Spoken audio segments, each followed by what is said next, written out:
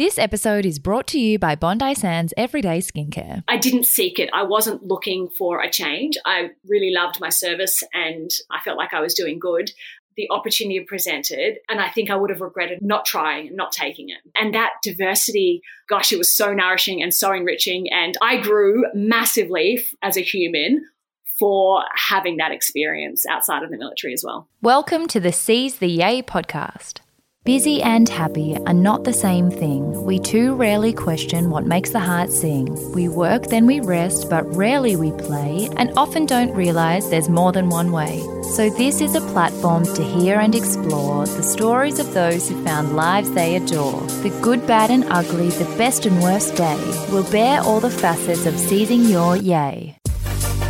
I'm Sarah Davidson, or Spoonful of Sarah, a lawyer turned funtrepreneur who swapped the suits and heels to co-found Matcha Maiden and Matcha Milk Bar. Seize the Yay is a series of conversations on finding a life you love and exploring the self-doubt, challenge, joy and fulfillment along the way.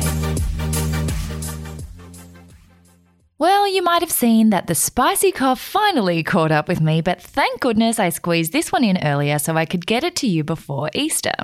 Today's guest epitomises everything that gets me excited about life and its many twists and turns, and is even more special because she was nominated by someone in the neighbourhood. So first off, a very big thank you to the lovely Emily de Wilgis for listening to the show and taking the time out of your day to submit this beautiful story. I probably wouldn't have discovered our guest without you, so I love encouraging you all to whistleblow in the best way possible so that we can shine a light on neighbourhood heroes like today's. Introducing Alison Gordon, who has one of the coolest collection of careers I've encountered and is a wonderful reminder of the unexpected ways your dots can connect. From starting out in the army to becoming an Antarctic and Arctic expedition leader, a surprise connection between Antarctica and maggots then led her into eco-friendly and sustainable dog food. Every moment of this conversation had me absolutely captivated. Alison is humble, funny, and infinitely clever, and it was a lovely change to know very little about her before our chat and get to learn everything for the first time along with you guys. I really hope you enjoy this one and find it as interesting as I did. Alison, welcome to Seize the Yay. Thank you. I'm so excited to be here, Sarah. Thank you so much for having me. It is such a pleasure, and this is extra special because, as all of you listeners already know, I love to get people in the neighbourhood to dob in people who are doing really cool things, and this came about because of a nomination from Emily de Wilgis.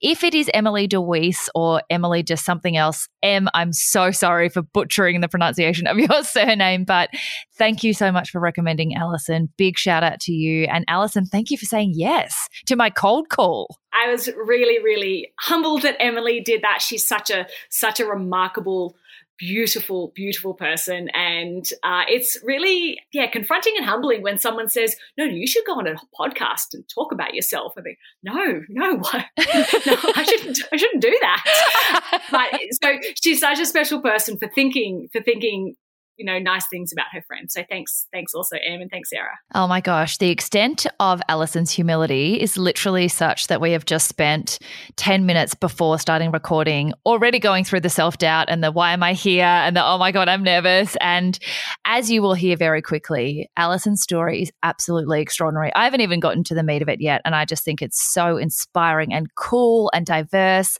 So it's interesting that even people whose stories can make your jaw drop still worry about whether it's worthy to talk about it or, it's, as you said, Alison, it's normalized in your mind, but that's why it's so cool to hear about it because it is normalized in your mind, Well, thanks for selling me out. Yeah, no problems. Just wanted to put that straight out there. Thank you. I appreciate it. So, as you know, I can't believe you have listened to the backlog of episodes as well. That also makes me feel like, oh my God, she's actually listened. This is so cool. I love to start by asking everyone what the most down-to-earth thing is about them. And normally I call it an icebreaker, but that feels even more special given that you have worked in the Antarctic. So what is something really normal about you? Pun intended. Look, I honestly missed this question, so I'm off the cuff for this one. And I would say that it's really normal for me to have spoken to my dad this morning and told him I was really excited doing this podcast. And he said to me, Alison, just don't speak too quickly. Always speak too quickly when you get excited and nervous and, passionate. Oh. So I think it's pretty normal to just people get excited and speak too quickly. That's me to a T. Oh my gosh, I get told that all the time, especially when it's someone's story that I like and that I have read about, in the background. So I kind of think, I'm familiar with parts of the story. So then I go really fast. And then people who are listening to it for the first time are like, dude, you're skipping over so many details. Just slow it down. I'm like, I'm excited. I want to tell your entire story. And speaking of, now we are actually going to dive into the juice of your beautiful story. As you know, the first section is your way TA and tracing back through all the different chapters that took you to where you are today. And it was really interesting. If I had walked into your life at this chapter, which we will obviously build up to, but, founding an eco-friendly, sustainable dog food business, all the other dots in your story don't necessarily connect, in the most upfront, obvious way, but that's my favorite kind of story to get into. So can you take us all the way back to the very beginning from, your childhood, your youngest self, your earliest memories of what you were like and, what you wanted to be? Yeah, you're so right. The dots don't naturally connect. And I forget that when I make these leaps. But I think I just had such a privileged childhood, not in the sense of, extraordinary wealth or anything. I mean, I never wanted for clothes on my back or a meal on my plate. But I think what I mean is we were privileged in the sense that I was raised in a loving household with parents who valued education and just put family first. And so that is my overriding starting point, is that I really value my family, and I think I had a happy childhood. I feel like I did. And I was a pretty determined kid. I'm sure that was frustrating at times for my siblings and my parents, but just determined to look, I'm sure I was determined to get what I wanted. But what I did appreciate is that my father was in the military. And so we moved around every 2 to 3 years, sometimes more frequently. And what was consistent for me was our family units. It did mean that every year or two in school, I was the new kid. And that's, I think it built a level of resilience for sure, but it also meant that I was constantly just trying to fit in and not sort of stick out and be noticed more than you already were being the new kid. So I think that sort of, that shaped me a lot as well. Like don't rock the boat too much and don't do anything that is going to make you stand out because you already are the new kid. Right. So that's probably an interesting part as well. But otherwise, I feel like I had a really lucky, good, happy childhood.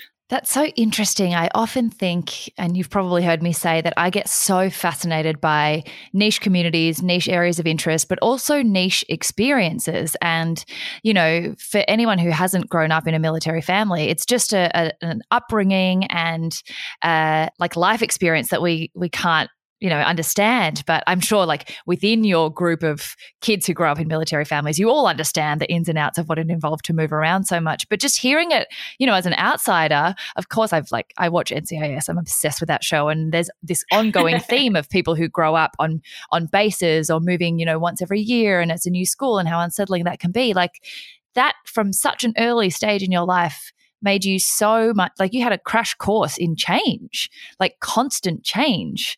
And I can't imagine how challenging that was, but also how much it set you up for life being a constant barrage of change. Yeah, for sure. And I think, you can really see that not all humans are created equal, because I felt like it was okay for me. I found it challenging, but I found ways to make it work for me.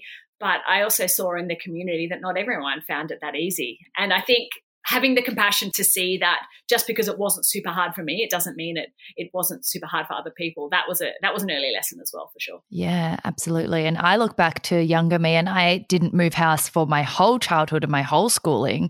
And even with that kind of environmental stability, I found it incredibly difficult to kind of figure out who I was and what I wanted and what was interesting and what wasn't. And so I can't imagine like the added layer of change of environment, as well as trying to work out, who you wanted to be. But it is interesting that your earliest beginnings were in the army. But how did that come about? Was it because was what you knew? I read that you studied history and IT at uni. What did you think that would lead to, or was it always with the army in mind? That's such a good point. Like the whole, I didn't quite know where I was going to fit in, and I didn't quite work out who I wanted to be. And I wish I had a much better answer for you than what I do. But that was my problem. I didn't quite know who I was or what I wanted to do or where I wanted to be. And that's really what led me to the army. I wish it was a much more sophisticated answer. But, I had exposure to it through my father, but that wasn't necessarily the experience that made me want to join it, because as far as I was concerned, in my sort of, very insular teenage head, the army just forced you to move away from your friends every year or two.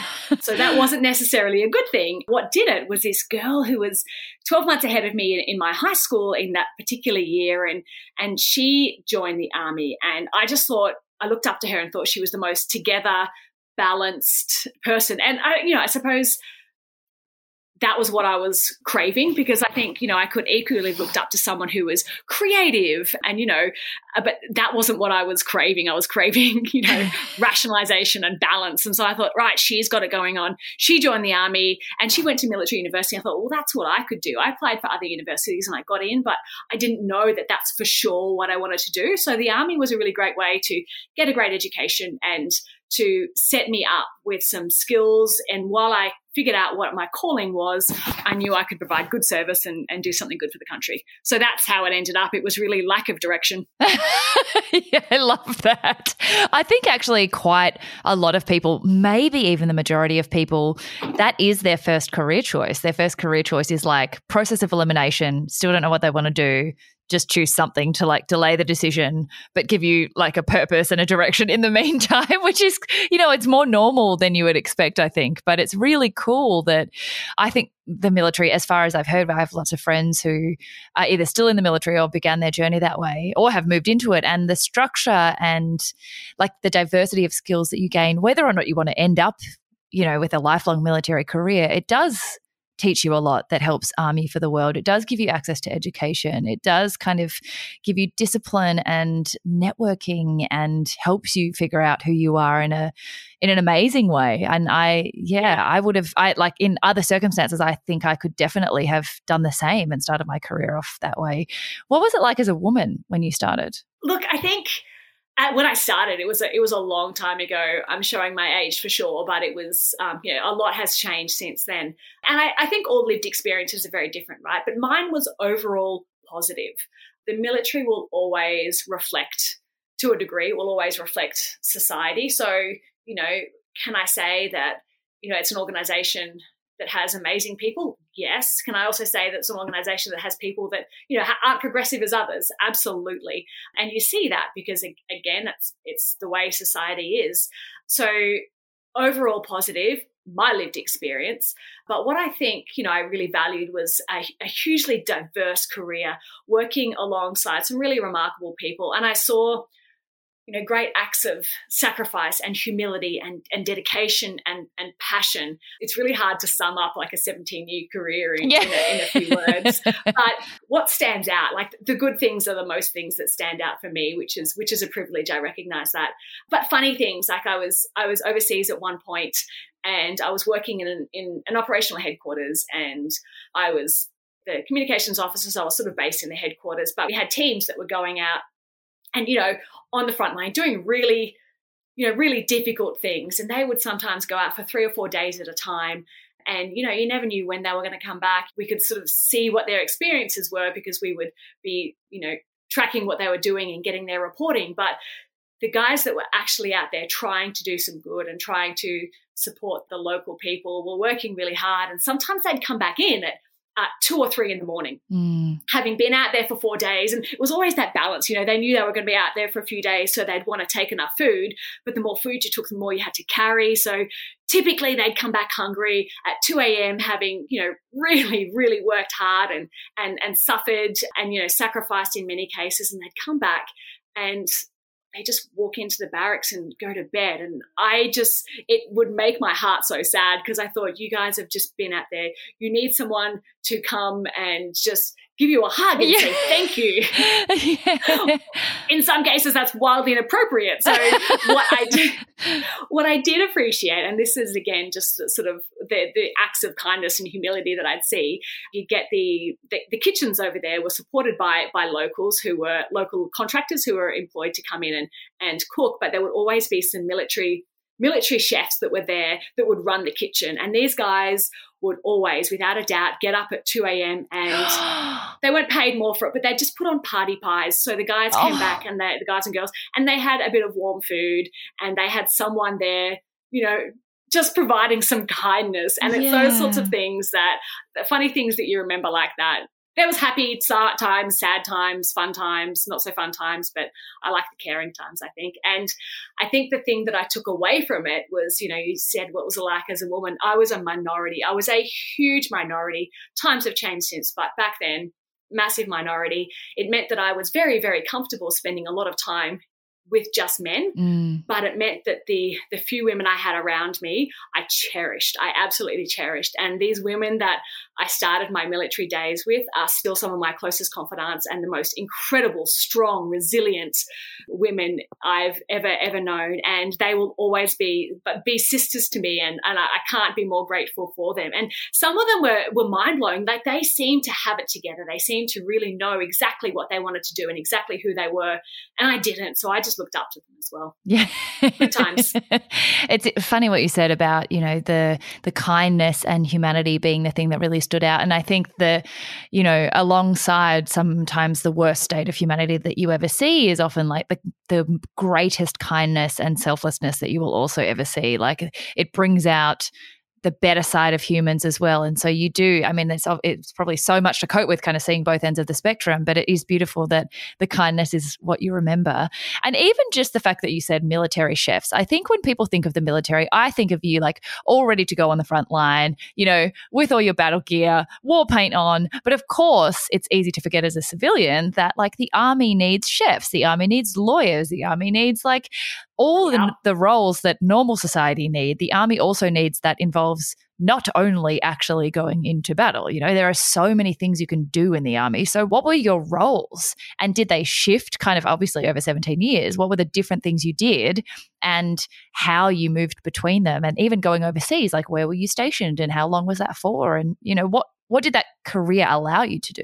So much diversity, Sarah, and that's one of the things I really loved. So training roles, I was a trainee for a long time, but then I also would go back to those training institutions as an instructor. So in a training sort of teaching role, that was really good to sort of have the ability to shape and educate others.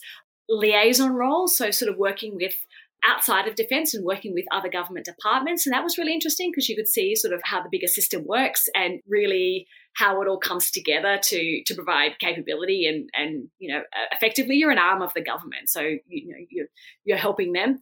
Operational roles, and that is, in units that were sort of there, they exist in order to provide that capability overseas should it be required.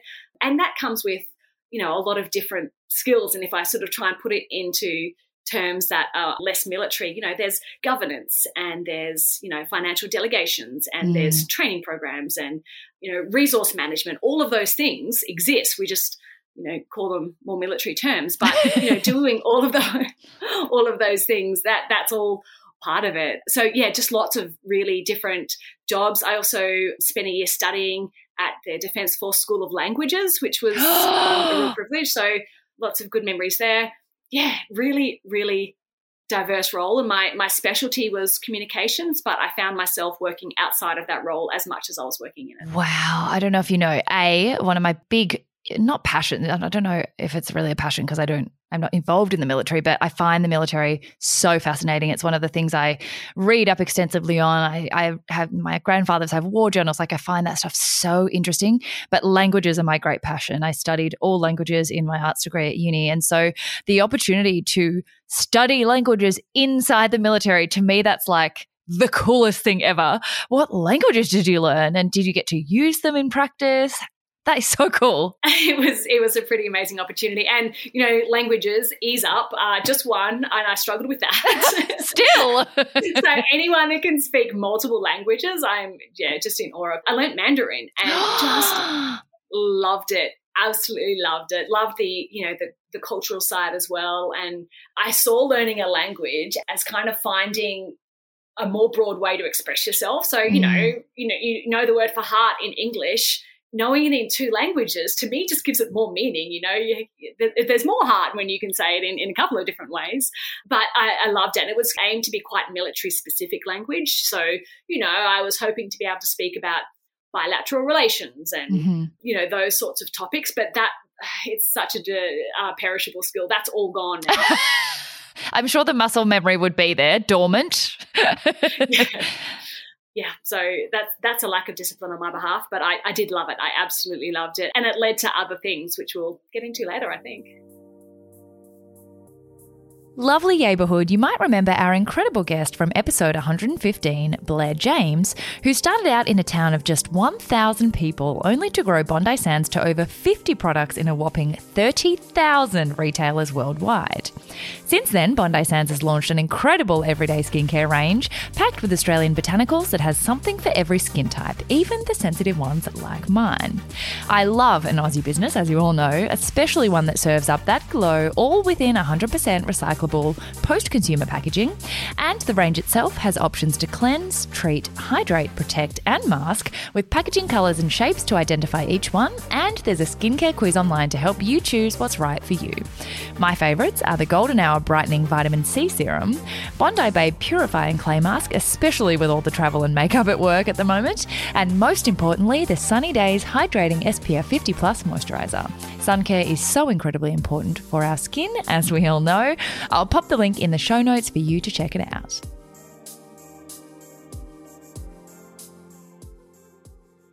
I mean, a 17-year military career is, like, for a lot of people, that's the big part, the big chunk of the way to you, or the path you, but that was just the start for you that then launched into being an Antarctic and Arctic expedition leader, which is not the most straightforward thing that comes after, and that's still not even the point where, we're at this point in time now. So can you talk to us about what the next chapter was, but also how you know when you're ready for a new chapter? Because I think people don't necessarily know when they're agitating for change, and then how to execute that change. And it's easy to become not complacent, but to sit in one thing that you're familiar with for a really long time. And especially if there's lots of diversity and ladders to climb and directions to go, I think some people don't ever walk away from the chapter they start in. So how did you make that big shift into a whole new chapter? You're so right. Like, it is scary, I think, is the term I would use, to leave the security of a full-time job that you can do and you can find stability in. So I didn't seek it. I wasn't looking for a change. I really loved my service and I felt like I was doing good, but it presented, and it came at a time where, serving in the military, for me anyway, was very much, it was a lifestyle choice. It wasn't just a job, because I committed so much to it at the cost in many ways of time with my family, and my mum was unwell, and I really felt like I wanted to, spend a bit more time with her. And you can go into the military and choose jobs that are a little less demanding, but that wasn't what I loved about it. So it came at a time where there were a few things making me, I suppose, just question whether I wanted to give at that same level. Mm-hmm. But really, I think I could sum it up just by saying the opportunity presented, and I think I would have regretted not trying, not taking it. Wow. And so how did it come about? And I also love that reminder that, sometimes you go out seeking the next chapter. Sometimes you don't know you're ready until it arrives on your lap. And who is it that says something about being where the lightning strikes? Like, sometimes you don't actually need to be actively seeking something else, but you do need to be open-minded when it does actually come your way. Was it literally, like, were you already in Antarctica or in the Arctic? No, so it started because of my most amazing mother. So she decided to get my dad a birthday present for his 60th birthday. And if you'll indulge me for just a moment, my dad, who'd spent his time in the military, was always obsessed with the heroic age of Antarctic exploration. Think, Ernest Shackleton and Sir Robert Falcon Scott and all of these really, impressive pioneers of polar travel. He was obsessed to the point where when he was 5, he'd come up to me and say, Alison, who was in Scott's last push to get to the South Pole, and in what order did they die on the way home? Oh my God. I was like, that's honestly a little morbid, but I thought that was standard questioning required of 5-year-olds. I thought that's what everyone's dads were quizzing them on. Turns out not. It turns out he was just a bit obsessed, and it was just his interest, his hobby. So for his 60th birthday, my mum gave him a trip to Antarctica. It was a big surprise, and she gave him, my brother, my sister, and I. And I suppose the most beautiful part is my mum was sick at the time with a chronic illness, and so she sent the 4 people she loved most in the world on the trip of a lifetime, knowing she could never go. I know, she's just beautiful. Oh my God, she did. Oh, what a beautiful woman. She's amazing, and she's since passed, so it's her legacy that, like, I went to Antarctica, and I just felt a little bit changed for it. I know Antarctica does that to a lot of people. Lots of travel, lots of experiences do, but just provided this perspective. And the perspective was, I felt like I got down there, and you feel the enormity of the place. It is so vast and so wild, and you are such a small part of what feels like a beautiful, complex and massive ecosystem. And I really felt changed for it. So I came back after that. It was a great family trip. Thank you, Mum. And came back and continued to serve and love it. But it was in my head. It was like there was this call to return that I'd never really felt before. And I really wanted to get back there. And so the company that I went with on that fabulous trip was seeking to expand, and they were looking for Mandarin linguists. No. And I was like, oh, yeah. And I knew I wasn't a good one. I knew I could speak about bilateral relations, but I couldn't speak about penguins. I couldn't speak about practical. Yeah. Couldn't speak about, glaciers and icebergs. So I knew I was going to be pretty subpar, but I was transparent about that up front. But, they saw it as sort of a gesture. They, here's someone that can start our program and we'll just get better. And thankfully they did get a lot better than me. They now have very, very impressive Mandarin linguists, and they've moved me on to other jobs because I was really quite rubbish at that. But that's what got me in the door. And I'm so, so, so grateful for that, because now I get to go to the Antarctic and the Arctic as well. Then they're both so beautiful and so different. And I work with the most incredible people. They are outdoor nerds. And as far as I'm concerned, they're just the most fabulous, beautiful teams.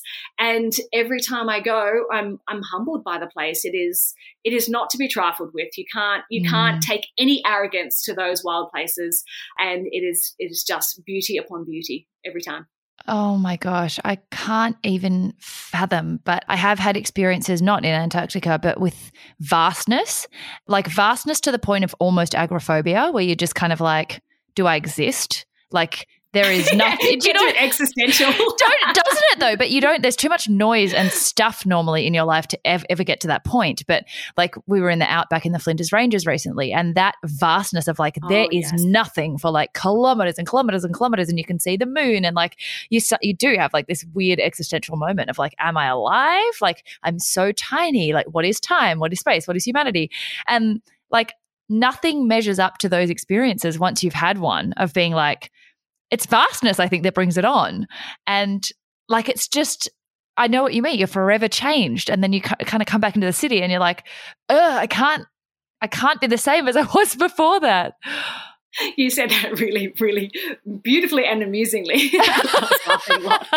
Yeah, that's my brain was literally like,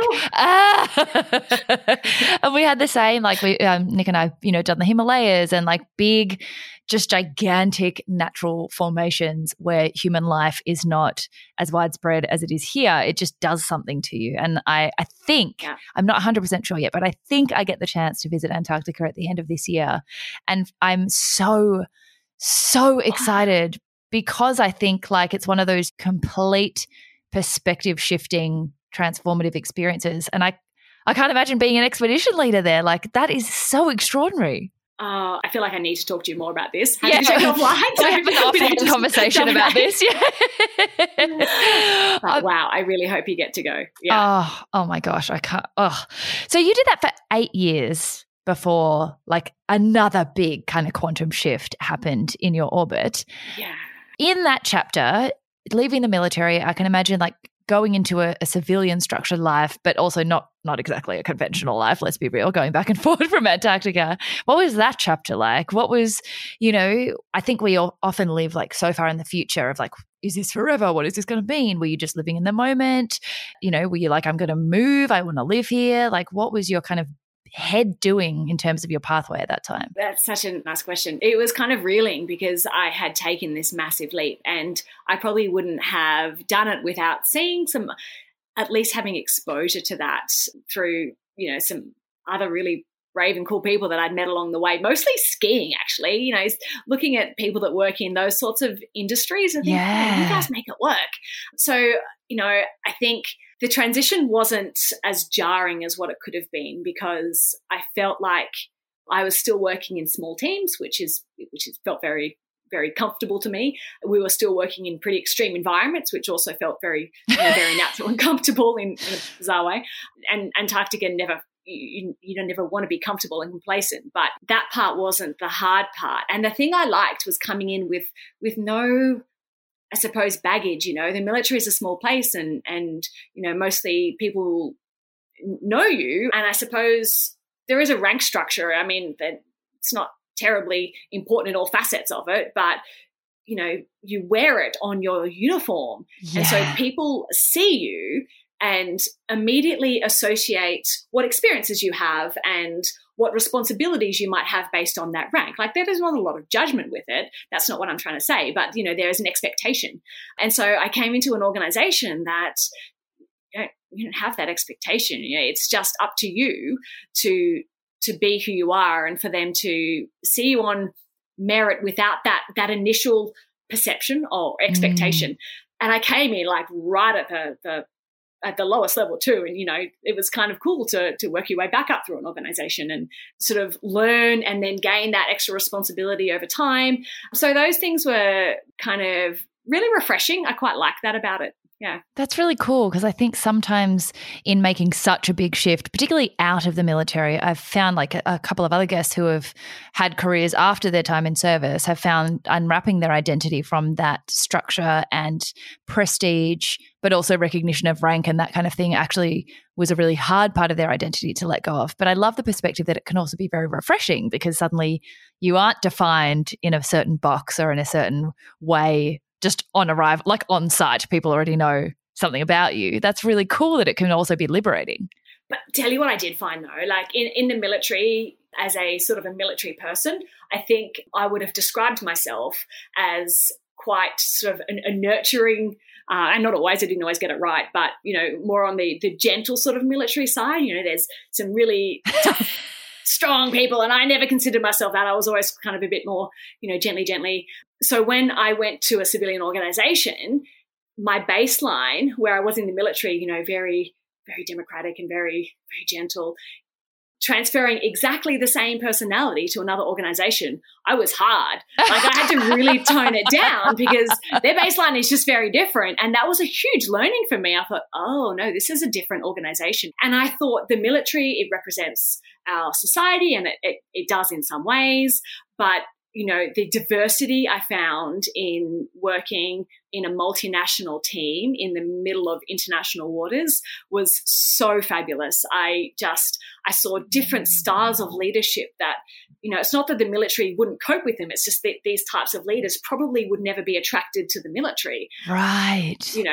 And that diversity, gosh, it was so nourishing and so enriching. And I grew massively as a human for having that experience outside of the military as well. That is so cool. And I'll also just point out to our audience that Alison is not extraordinarily hungry. That's her dog in the background making the little noises. It sounded like it was a tummy grumble, but it was the dog. Yep. Sorry, dog. No, it's so beautiful. I feel like Paul at some point will chip in. People in our audience are very familiar with dog noises on this show.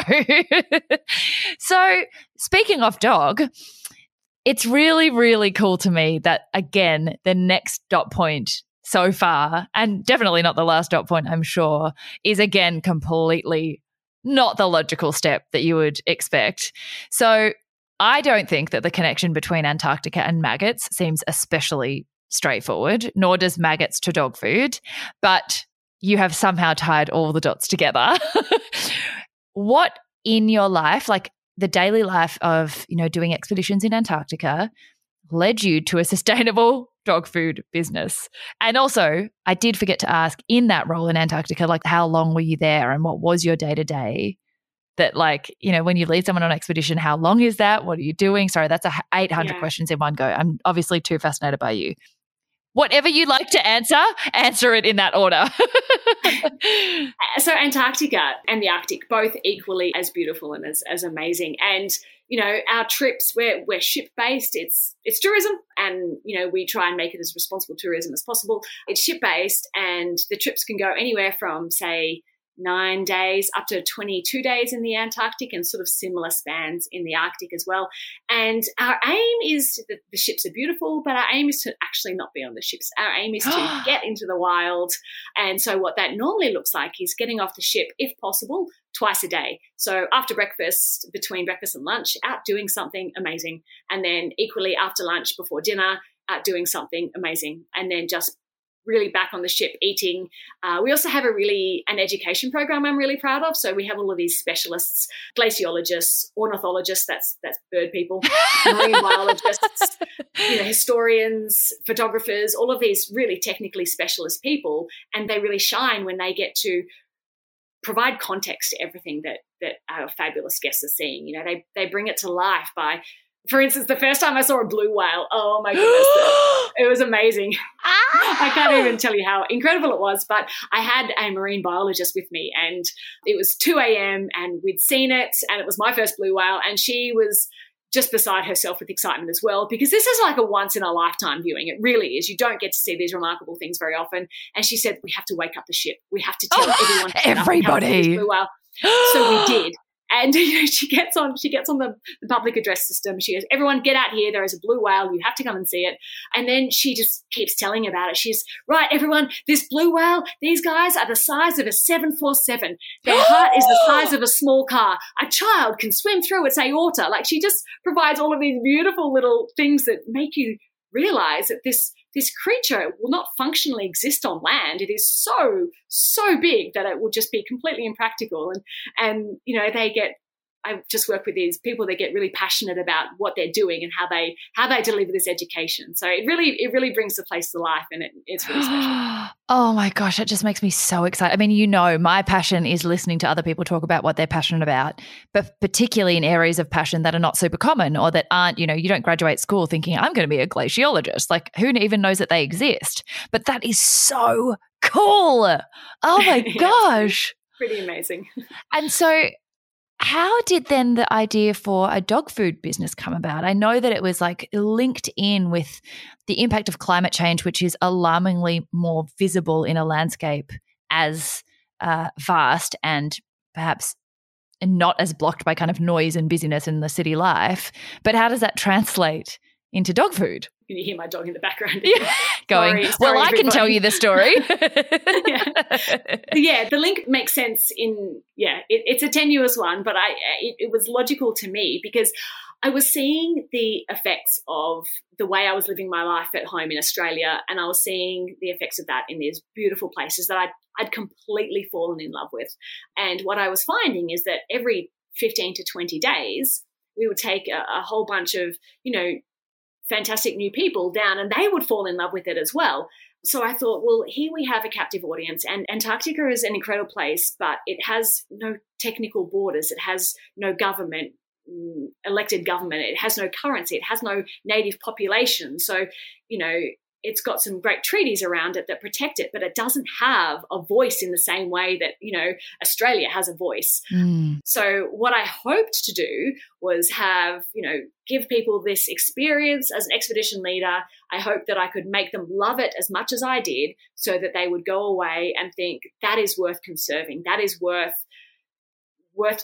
making a small change or, advocating for in my future when I return home. And so, the people that go to Antarctica, honestly, I wish every person on the planet could go there, but they're not cheap trips. They're, you have to really save up to go on them. So the people that were going were often educated, and I don't want to generalize too much, but, the main demographic is someone who's educated and has either saved for a long time and done really well to tick off this massive trip, or, actually comes from a fairly wealthy background. And if that's the case, then they're in a really privileged position where they might be able to speak with their money and they might be able to shop their values. So my aim was to make them fall in love with it, trick them into falling in love with it, which honestly is nothing to do with me. The places do that by themselves, but at least provide the opportunity for them to do that and hope that they might go and do this. And I advocate for it. So I did this by then putting together a bit of a presentation about, the state of the world and as it is in terms of our climate, and also by showcasing, not in a super grim, depressing way, but by showcasing what people are doing out there that could inspire them to do just that, to shop their values or to be part of the change. And so I'd come across these companies that were doing amazing things, and I'd talk about them and highlight them. And in doing so, I came across a couple of companies that were trying to fix two problems. Firstly, a waste problem. That is to say, a lot of organic matter is sent to landfill where it decomposes and produces greenhouse gases, and often methane, which is a particularly potent greenhouse gas. So there's a big waste problem, and there still is a big waste problem. So there was companies that were solving both a waste problem and a protein problem. And the protein problem is that the animal agriculture industry, and we've got some really great innovations in Australia improving it, but the animal agriculture industry typically has quite a high carbon footprint. And so these companies were using insects to solve a waste problem and to provide sustainable protein. So I started talking about these just as, random things that people were doing. And then I'd come back to Australia and I think, here I am taking people to Antarctica and the Arctic and then talking about how we can all make choices that will hopefully help these places. I really have to start practicing what I preach. And so I thought, well, maybe I can make some sustainable protein too. And that's how it started. Oh my gosh. Oh, I get just so excited hearing how small, tiny foundations or people you meet or conversations you have all start to add up to, you can see the momentum building, the snowball starts tiny. Snowball, oh my God, in Antarctica. The snowball starts, but it starts to roll as you get more momentum and excitement and start, working with what product would it be, filling the gaps, and the jigsaw puzzle piece starts to come together. It just makes me so excited hearing about it. But also it's particularly, I feel like sometimes, almost always actually, things come into your orbit for a reason and often all at the same time. And I spent last night at the Banksia Sustainability Awards with L'Oreal, who I've been working with, and have just been speaking about plastic eating enzymes. And it's just we were meant to have this conversation today. It's just I'm getting so passionate and excited about other people who are passionate and excited about bringing our awareness to the statistics about climate change and the environment that we're not talking about enough, but making it and packaging up it in ways that engage people to realize, we need to do something, but also it can be cool and exciting to do it, dog food. Yeah. So how did that next step of, sustainable proteins then convert into a business? Because, a lot of people have great ideas and they see gaps that need to be filled, but actually doing that and getting a whole product off the ground, it's hard enough when the product exists, but when it doesn't and no one's really done it before and it's new technology and I know, you've got a zero waste business model, that in itself is enormously difficult. How did you get Feed for Thought, coolest name by the way, off the ground? Much like you've just highlighted, it wasn't necessarily a linear or natural process. So I knew I wanted to work with these phenomenal insects because they're environmental warriors. So I decided to start an insect farm and start really learning about these insects. And it is every girl's dream to be a maggot farmer. So I was really absolutely. I'm so jelly. What do you do? I'm a maggot farmer. It's really glam. Yeah. So glam. So, and I can't even say that anymore. I'm no longer growing my own insects. But what I spent a year and a half learning how to do that, and, seeing that whatever you feed the insects when they're growing, when they're in larvae form, that will result in a different nutritional makeup and at the other end. So, really understanding that process. And I thought I was going to do something with that insect farm. When I started, I thought, yep, I'm going to grow sustainable protein and sell sustainable protein. But you've got to kind of work out what you're going to sell sustainable protein to. And I thought, well, what I would do is showcase what you could turn it into. So that will get investors to come in and help me scale up this insect farm, because it's huge technology and huge investment to take it from a really mandrolic process into a technologically advanced scalable system. So I thought, I will show what it can be used for. And at that point, I'd been researching what it can be used for, and there were some really great companies in the UK and in Europe and indeed in Canada that were using this particular insect in dog food, because it serendipitously has some really great fatty acids and some really great vitamins and minerals that are conducive to a dog's diet. So I got a vet on board. I knew this wonderful, wonderful, incredibly talented, astute and intelligent vet. And I said, is this a thing? Can we try this? And she did a bunch of research, and we eventually realized that we could make dog food out of this protein. So we did. We came up with a recipe. And then I realized that I was an idiot, because I couldn't do all of this scaling of the insect farm and then grow a dog food business, which I was really loving and my dog was loving. So I thought I kind of had to choose one or the other. So I thought, I know there's some other really great fly farmers in Australia, but there's no one turning it into dog food. I can use their insects and make it into my dog food. And so that's what we did. And that's what we sort of spent the next year or so formulating and testing and coming up with a product. Oh my gosh, that's so extraordinary. I just love seeing how it all, it didn't even start as dog food. I think people really have this misconception that you have to start out with a 5-year plan and know exactly where you're going. And, you can just start with an idea that then evolves very quickly into a totally different idea, but you just have to start. And then once you start, everything else kind of falls into place. And sure, it's not ideal. Ideally, I would have had a really robust and workable business plan that knew exactly what I was going to do and exactly how I was going to sell, but it's just not what happened. And I'm okay with that now. Absolutely extraordinary. So how long ago was that, and, where are you at with the business now? So that was 2019 when I started that, and I launched a commercial product in September last year. So I've been going for a few months with the dog food. Oh my gosh, it's brand new. Oh, well, I'll have to include some links in the show notes so that we can all get feed for thought for our little fur babies. But also, you're literally doing such a huge amount of work on combating. I was reading that 22% of greenhouse gas emissions are caused by organic waste in landfill and animal agriculture, which just blows my mind. So, how exciting that this is what it's all culminated in. I'm so excited for you. Congratulations. Thank you. I feel so privileged. And you're right. It's really it's showcasing the value of the circular economy. I get to take unused food, feed it to an insect. That insect grows into a protein. So they take food, they turn themselves into food, and then I put that into more food. And it works so well.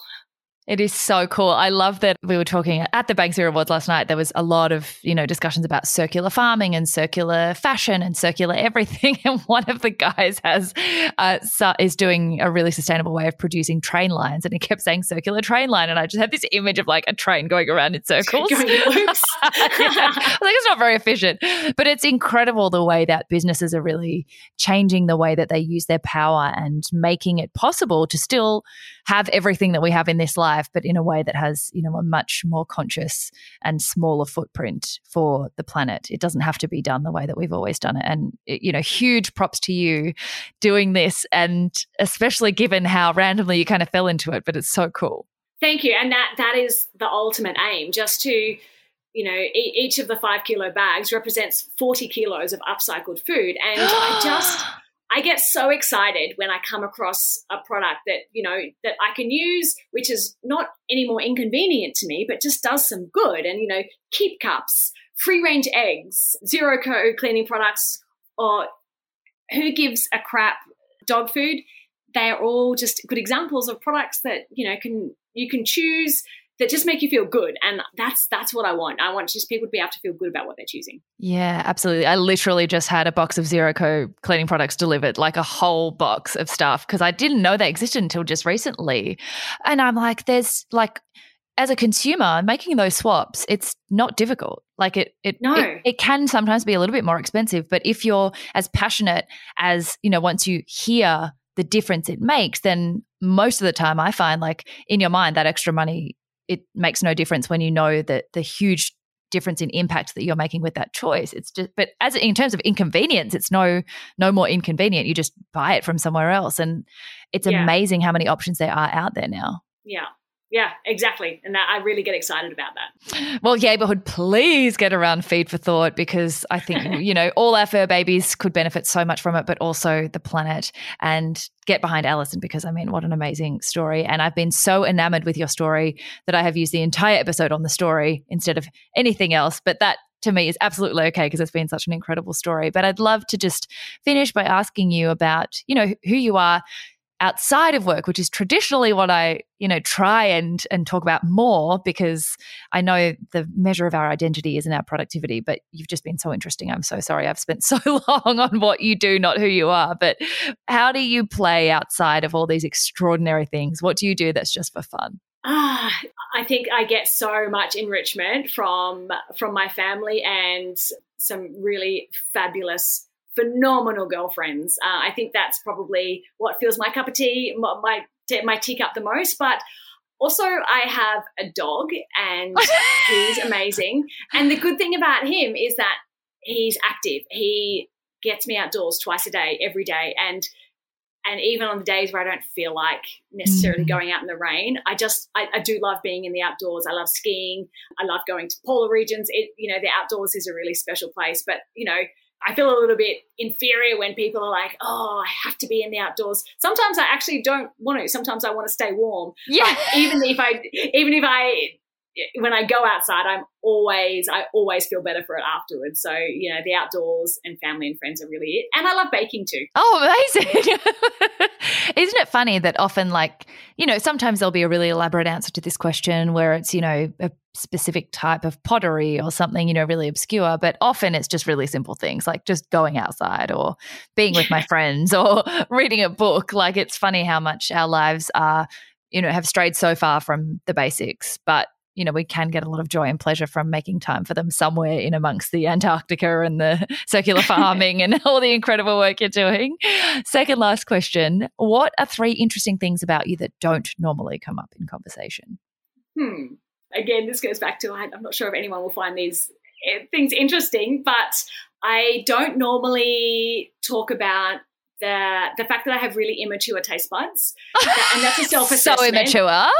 So I don't like spicy food, but it also manifests in other ways. Like I'm not particularly fond of alcohol, and as a result, I don't really drink, and I don't talk about that much because I got dumped once for not drinking.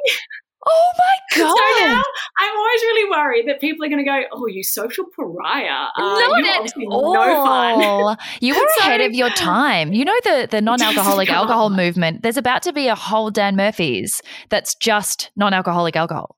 A whole Dan Murphy's store. Yeah, well, those people that mocked me can go jump. So I don't often lead with that because, I think people are like, oh, maybe I can't trust you. Trust me, I'm so much fun, I promise. And I'm fun naturally, so there. Number 2, I love Christmas carols, and I love Christmas carols so much that I don't like to wait until December, because if you get so much joy for something, why not just play them all year? So my guilty habit is I will often work out to Christmas carols. Shut up. That's so cool. I love that so much. But I must say, are you sure that's not why you were dumped, that you were singing Christmas carols in like, May or something? I was so onto me. It could have contributed for sure. I love that you're like, you know what, screw the judgment. I will not be put in a box. I will not only sing in December. It's my happy song, Whatever gets you pumped up. And the last thing, in fact, it's not even about me, but I think I'm really humbled to be the human to an incredible dog, my dog Max. But the interesting thing about him is that he has a face full of PTSD, post-traumatic stress disorder. Max. He's a rehomed military dog. I was going to say, oh my God. So he's got PTSD because he didn't quite cut it in that career. He was supposed to be an attack dog, but he was scared of everything. I think ducks was the last straw. When he ran away from ducks, they were like, oh, you're just not got the right temperament. So then they used him as a training aid and in a training role, and they would teach humans to jump out of planes with dogs, with the training dog. And so he's done about 100 para jumps, and as a result, my he's a God. mess. I mean, he's Max. the sweetest thing, but he pretty much assumes that every new person he meets is going to throw him out of a plane. So he's just a bit nervous. Buddy, I don't blame you. Soul. I'm actually really glad you didn't tell me that before, because the entire episode would have been about Max's career and like his way to yay, because I'm obsessed with dogs. I'm obsessed with the military. I'm obsessed with military dogs. There's a movie called Megan Reed, I think it is, which is like based on a true story about Megan and her military dog. And one of our listeners actually recommended to Kate Ryder, who's been on the show and is part of the Neighborhood, sent me the DVD because she knew I liked dogs and war. And like, I cried so much.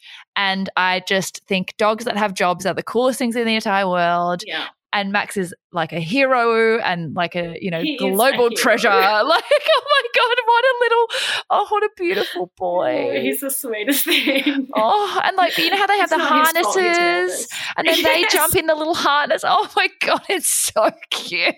If you YouTube dogs, they put cameras on the back of dogs, and some of them, when they jump down and they're released, the camera's on and they just go berserk when they hit the ground. And so the footage is really funny.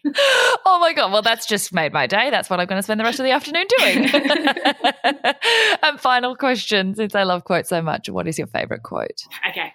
Look, my go-to is Margaret Mead, because she says that, never doubt that a small group of citizens can change the world. Indeed, it's the only thing that ever has. So I do like that one. But I think of late, I think everyone just needs to, certainly for me, we've come out of a rough couple of years and the world can seem like a bit of a grim place. And so I really love this one from Tim Minchin, which is, don't seek happiness. If you think about it too much, it goes away. Keep busy and aim to make someone else happy, and you might find you get some as a side effect. And I really, really love that. Oh my gosh, that is absolutely beautiful and the perfect way to end. Alison, thank you so much. You've been absolutely extraordinary. Thank you, Emily, for the recommendation. It's just been a joy, and I hope one day we can catch up in person and be best friends forever.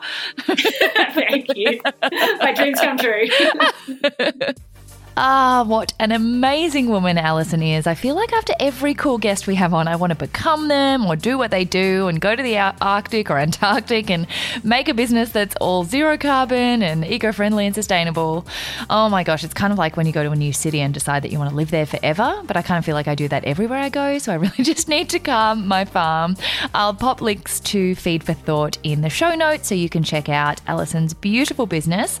I hope you all have an amazing Easter break, and we'll be back with the very belated birthday Q&A installment of Yays of Our Lives next week. If you have any questions at all for Ange or I or both of us, please shoot us a DM or an email and we'll include as many as we can.